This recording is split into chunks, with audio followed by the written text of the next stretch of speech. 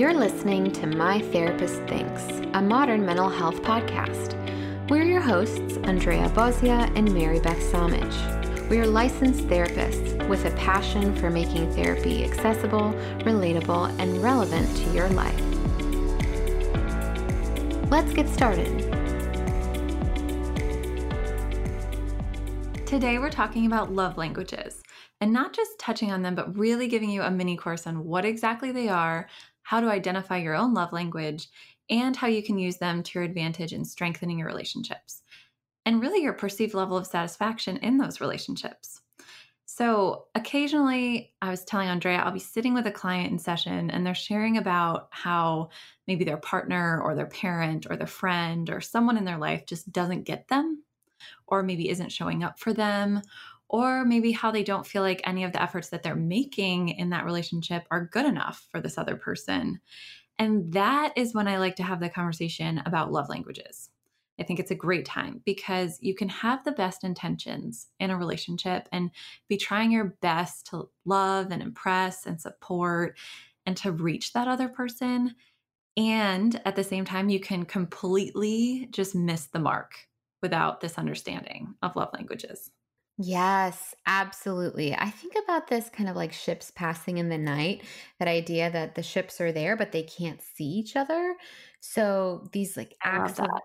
thanks. Yeah, because like these acts of love are there, like the intention of loving somebody else is likely there, but they're not being registered by the other person. So I find that when I have someone in session as well, and they're expressing this frustration about their partner or friend not liking or showing them love in a way that they understand, I often ask them to reflect on how they know that they are being loved. Right. And then after some discussion, they're able to pinpoint specific things that they individually interpret as love and care. And then they realize, like, oh, maybe that's not the same thing as my partner. And these emotional modes of expression typically fall into 5 categories known as the love languages. Right. So let's give listeners a little history about where love languages even come from. And they were first introduced by marriage counselor Gary Chapman in his book, The 5 Love Languages. So this is something you can easily buy on Amazon, Target, wherever, Barnes & Noble. And his goal was to provide an easy way to generate conversation and connection around meeting each other's needs and doing it well. And I mean, each different love language encompasses a specific way a person may need to express or even receive love. Yeah, and what I love about his approach is that it's a really simple idea that we can, categorize love in these 5 different ways, but it can really have a profound effect on how people relate to one another. Definitely. So what are they, right? Because when I do bring up the conversation in session, people are like, I've heard of that, but I can't really pinpoint like what the 5 are. Maybe they are familiar with like 1 or 2 of them. So let's just start. Let me tell you a Go quick. ahead. Go I ahead. think this is actually super important because the first time I brought this up with my husband, actually, about like talking about the 5 love languages and like what they are, he was like, "Oh no, I know what those are," and I was like, "Really?" And he's like, "Yeah. It's like French and Italian and Latin," and I was Oh my like, gosh. I paused and I was like, oh, no. You're talking about romance languages.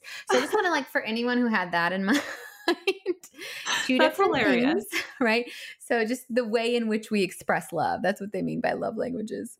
That is so funny. So I feel like I kind of had a personal story too with this. One of my best friends growing up, her grandmother was actually involved in the writing of this book. That's awesome. Yeah. So I feel like her mom especially was always talking about love languages. So I was very familiar with them probably even when I was younger. So the 5, getting back to that, are acts of service, quality time, physical touch, words of affirmation, and gifts. And we'll get into each one a little bit more so you have more of an understanding. But the most important consideration in considering your love language and understanding love languages in general is that we give what we understand receiving. So, kind of like mull on that a little bit. We give what we understand receiving. So, if my love language is gifts and I'm showering my partner with gifts, and I might believe that I'm loving them well. However, if their love language is physical touch, I am completely missing the mark and they may actually feel unloved.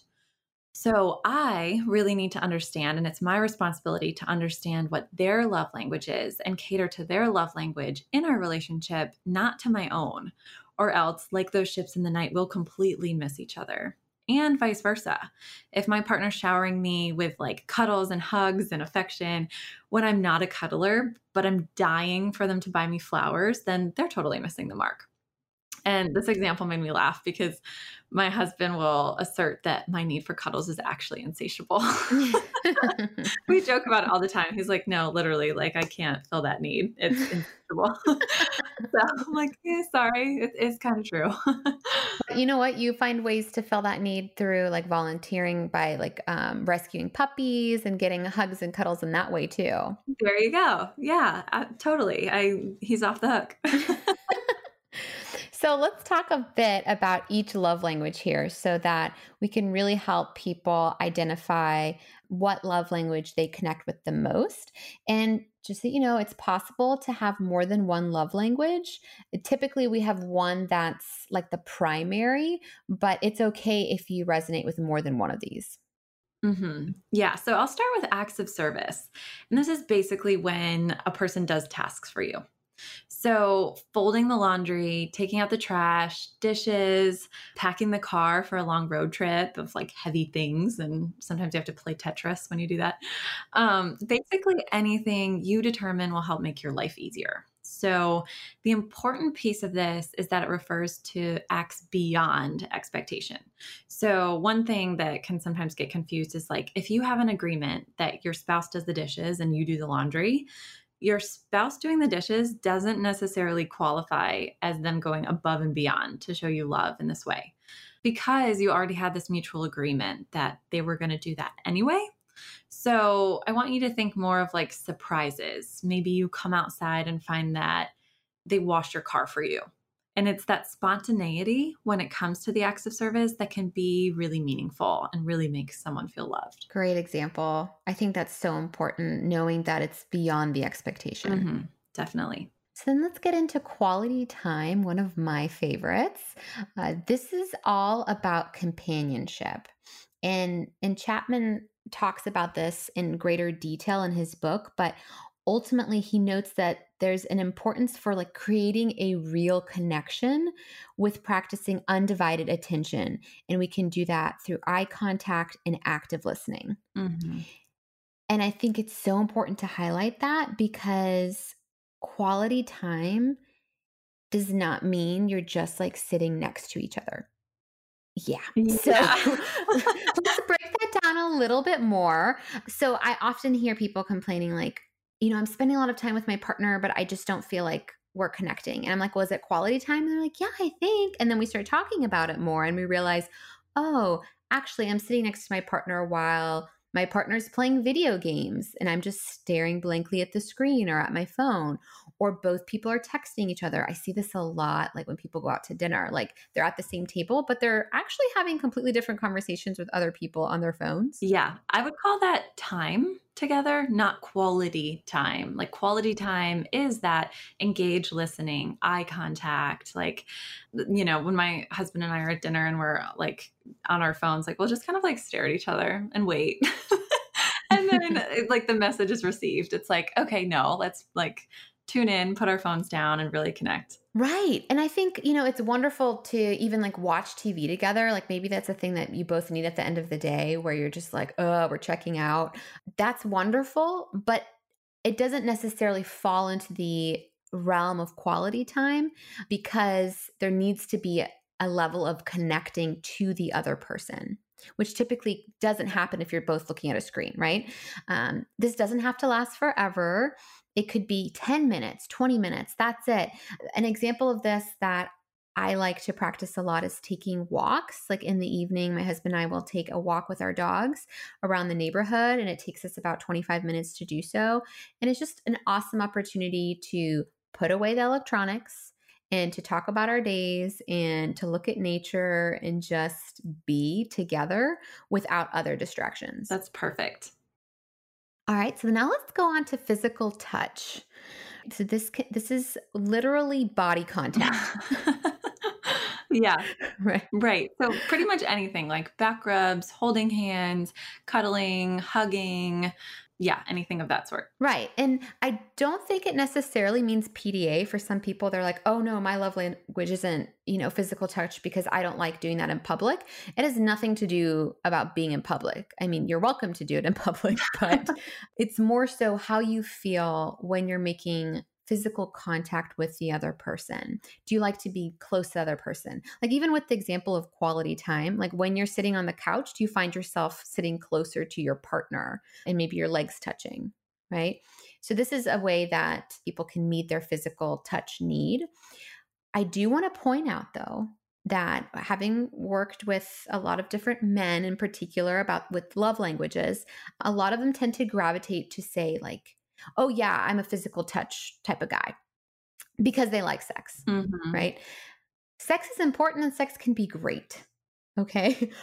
But just because you enjoy sex with your partner and that's a way that you show them intimacy and love and care does not mean that that is your primary love language. Mhm.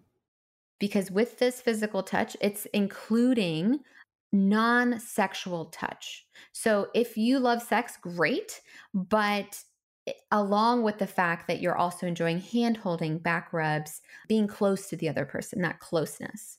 Yeah, that's a great point. I've seen a lot of physical touch people really struggling during COVID and quarantine and just lacking that physical connection with other people and giving them hugs, even like handshakes, something as simple as that. It's just physical touch is really important. And I just want to make a disclaimer like physical touch with liking sex can also include women. I just like made an example of men. Women like sex too, guys. So yeah. Totally. Um, Yes. just put that out there. So I think then let's that's a good point though, because I think men get pegged as physical touch way more often than women. And maybe because of that stereotype there. yeah. Or maybe they feel like they have to say, I'm physical touch, I'm a man, I like sex, my testosterone is high, whatever that is. Exactly, exactly. And oftentimes the hormones are talking, Mhm. right? They're the ones kind of really pressing. But ultimately, with this one, we want to just make sure that if you feel that you're someone that leans towards physical touch, be mindful of it not just being sexual. Right. Yeah. So then that brings us to our fourth love language, which is words of affirmation. So that's when you're verbally acknowledged through encouragement and appreciation.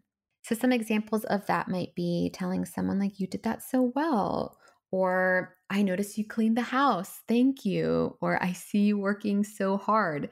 Yeah, lots of validation, maybe some empathy, definitely a lot of appreciation. hmm And Chapman talks about this as well that the object of love is not getting something you want, but doing something for the well being of the one that you love. So, what he's communicating here is that the words that you are using are not intended to manipulate the person, but to really just point out what you observe and what you recognize in the other person and highlighting that with care and compassion. Hmm. Yeah. And when I think about that quote, like doing something for the well being of the one that you love, I think this could apply to almost all of the love languages. Just that idea that it's really for the well being of the one you love. It's not for yourself. Yes. And sometimes with the words of affirmation one, I can see it labeled negatively as like someone's like digging for compliments. Hmm. Like, oh, why do I have to stroke this person's ego? Right. Yeah, But it's really not about that. It's not about the ego as much as it is serving this person's need of being seen and heard and validated. totally. Yeah.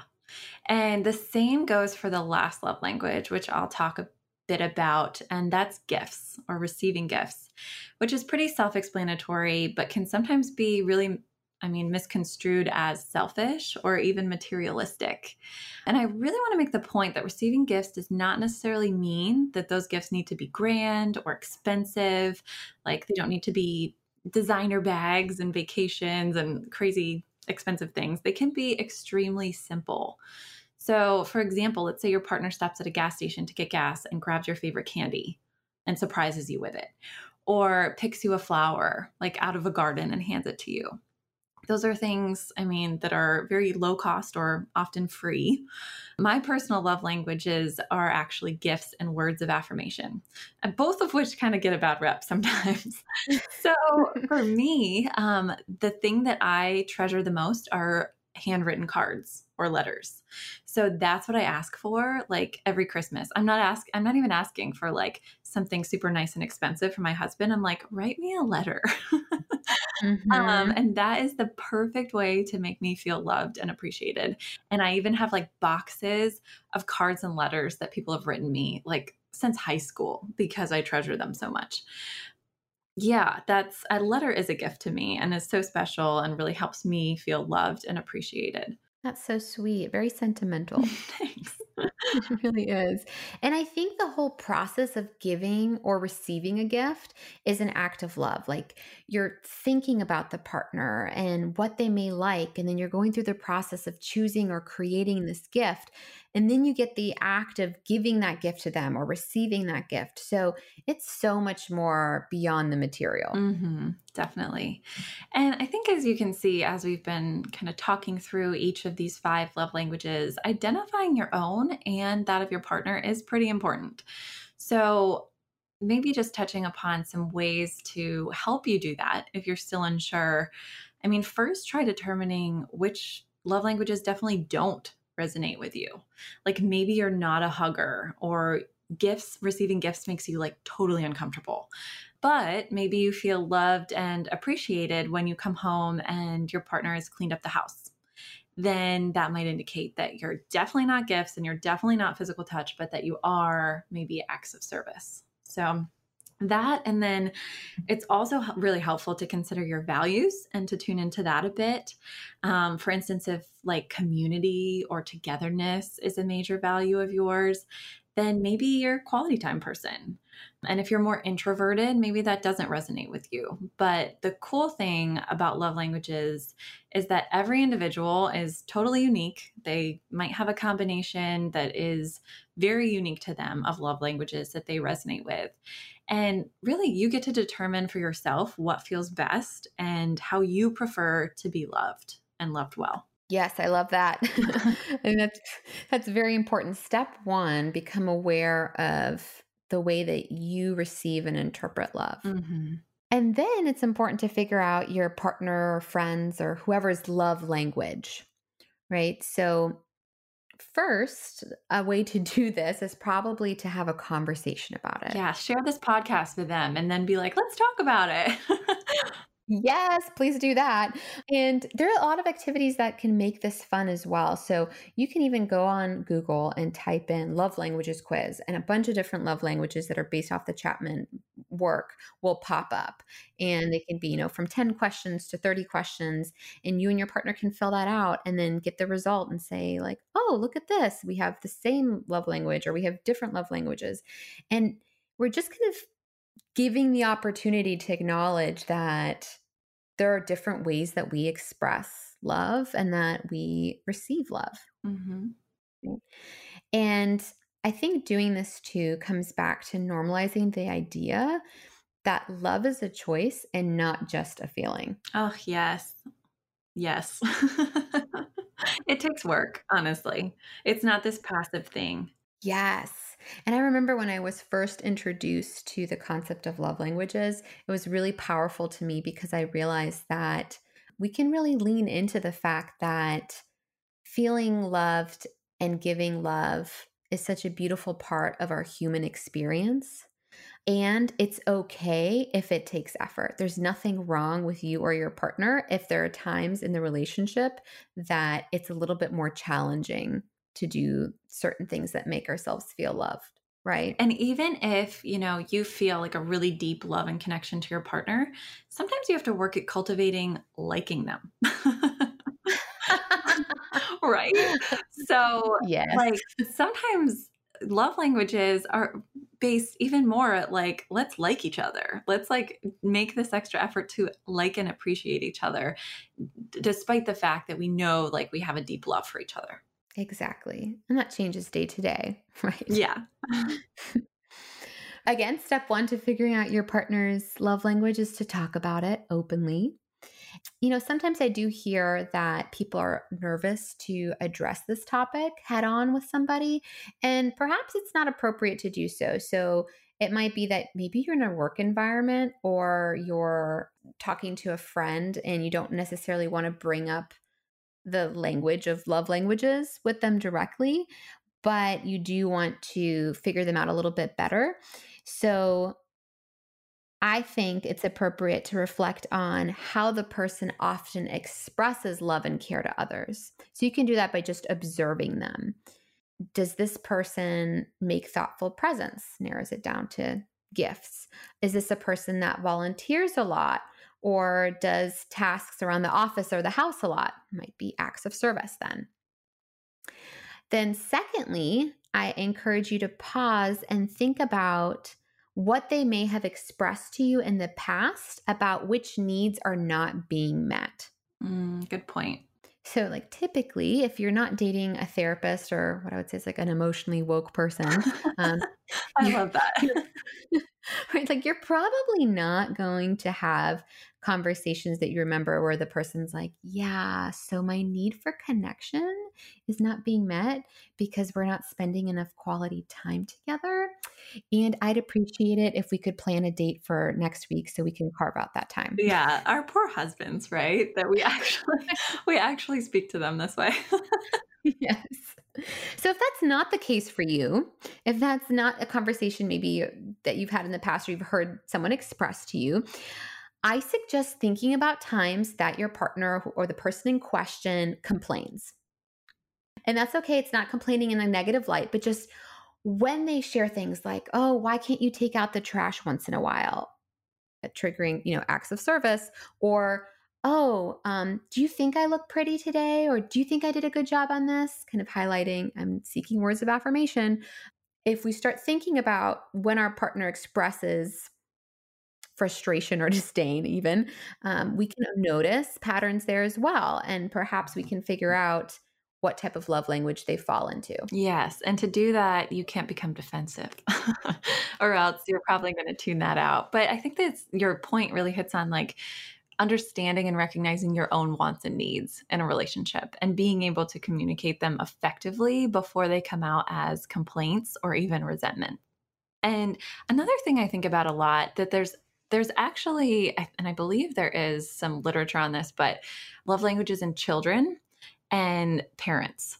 So, and how helpful it can be for parents to understand their child's love language. So, we're not even just talking about romantic relationships. We're also broadening this, right, to friendships, to parent child dynamics. I like to think about this, but my mother-in-law actually once she read the five love languages, and we were talking about it, and she's like, I'm really seeking to understand each of my grandchildren's different love languages so that like I can be really sure to love them well. And I just thought that was so cool, like that she was really intentionally putting in that time and effort to make sure she reached each different individual child in a way that, really resonates with them. Having so much of a developmental children to child development background, really like let your child lead you in figuring this out. Don't assume that you know, because you could even maybe be projecting unknowingly or subconsciously onto them. And there are quizzes that kids can take, love language quizzes, based off Gary Chapman's work, if your child's old enough to do that.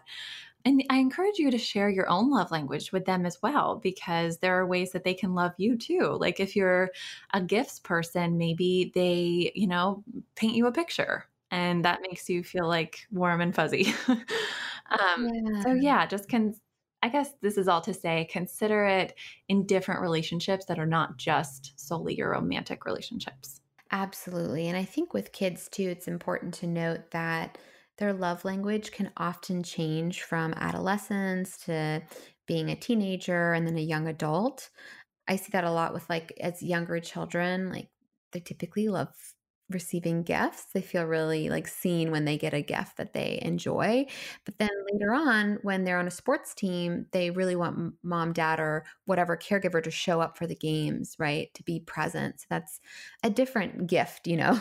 So being able to change within the dynamic of the child's development. Yeah, great point. So then the advantages of knowing this information and encouraging yourself to practice it is that you can start to feel more connected, not only to yourself, but to your partner or your child or your friends. Yeah, it really increases your emotional awareness in your relationships too.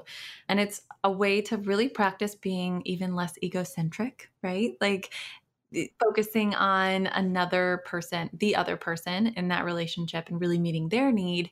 And then you may find that naturally they begin to start meeting yours because kind of like their metaphorical bucket is full. And so they have some to give or more to give. Absolutely. And ultimately, we're rarely going to have the same love language as others in our lives.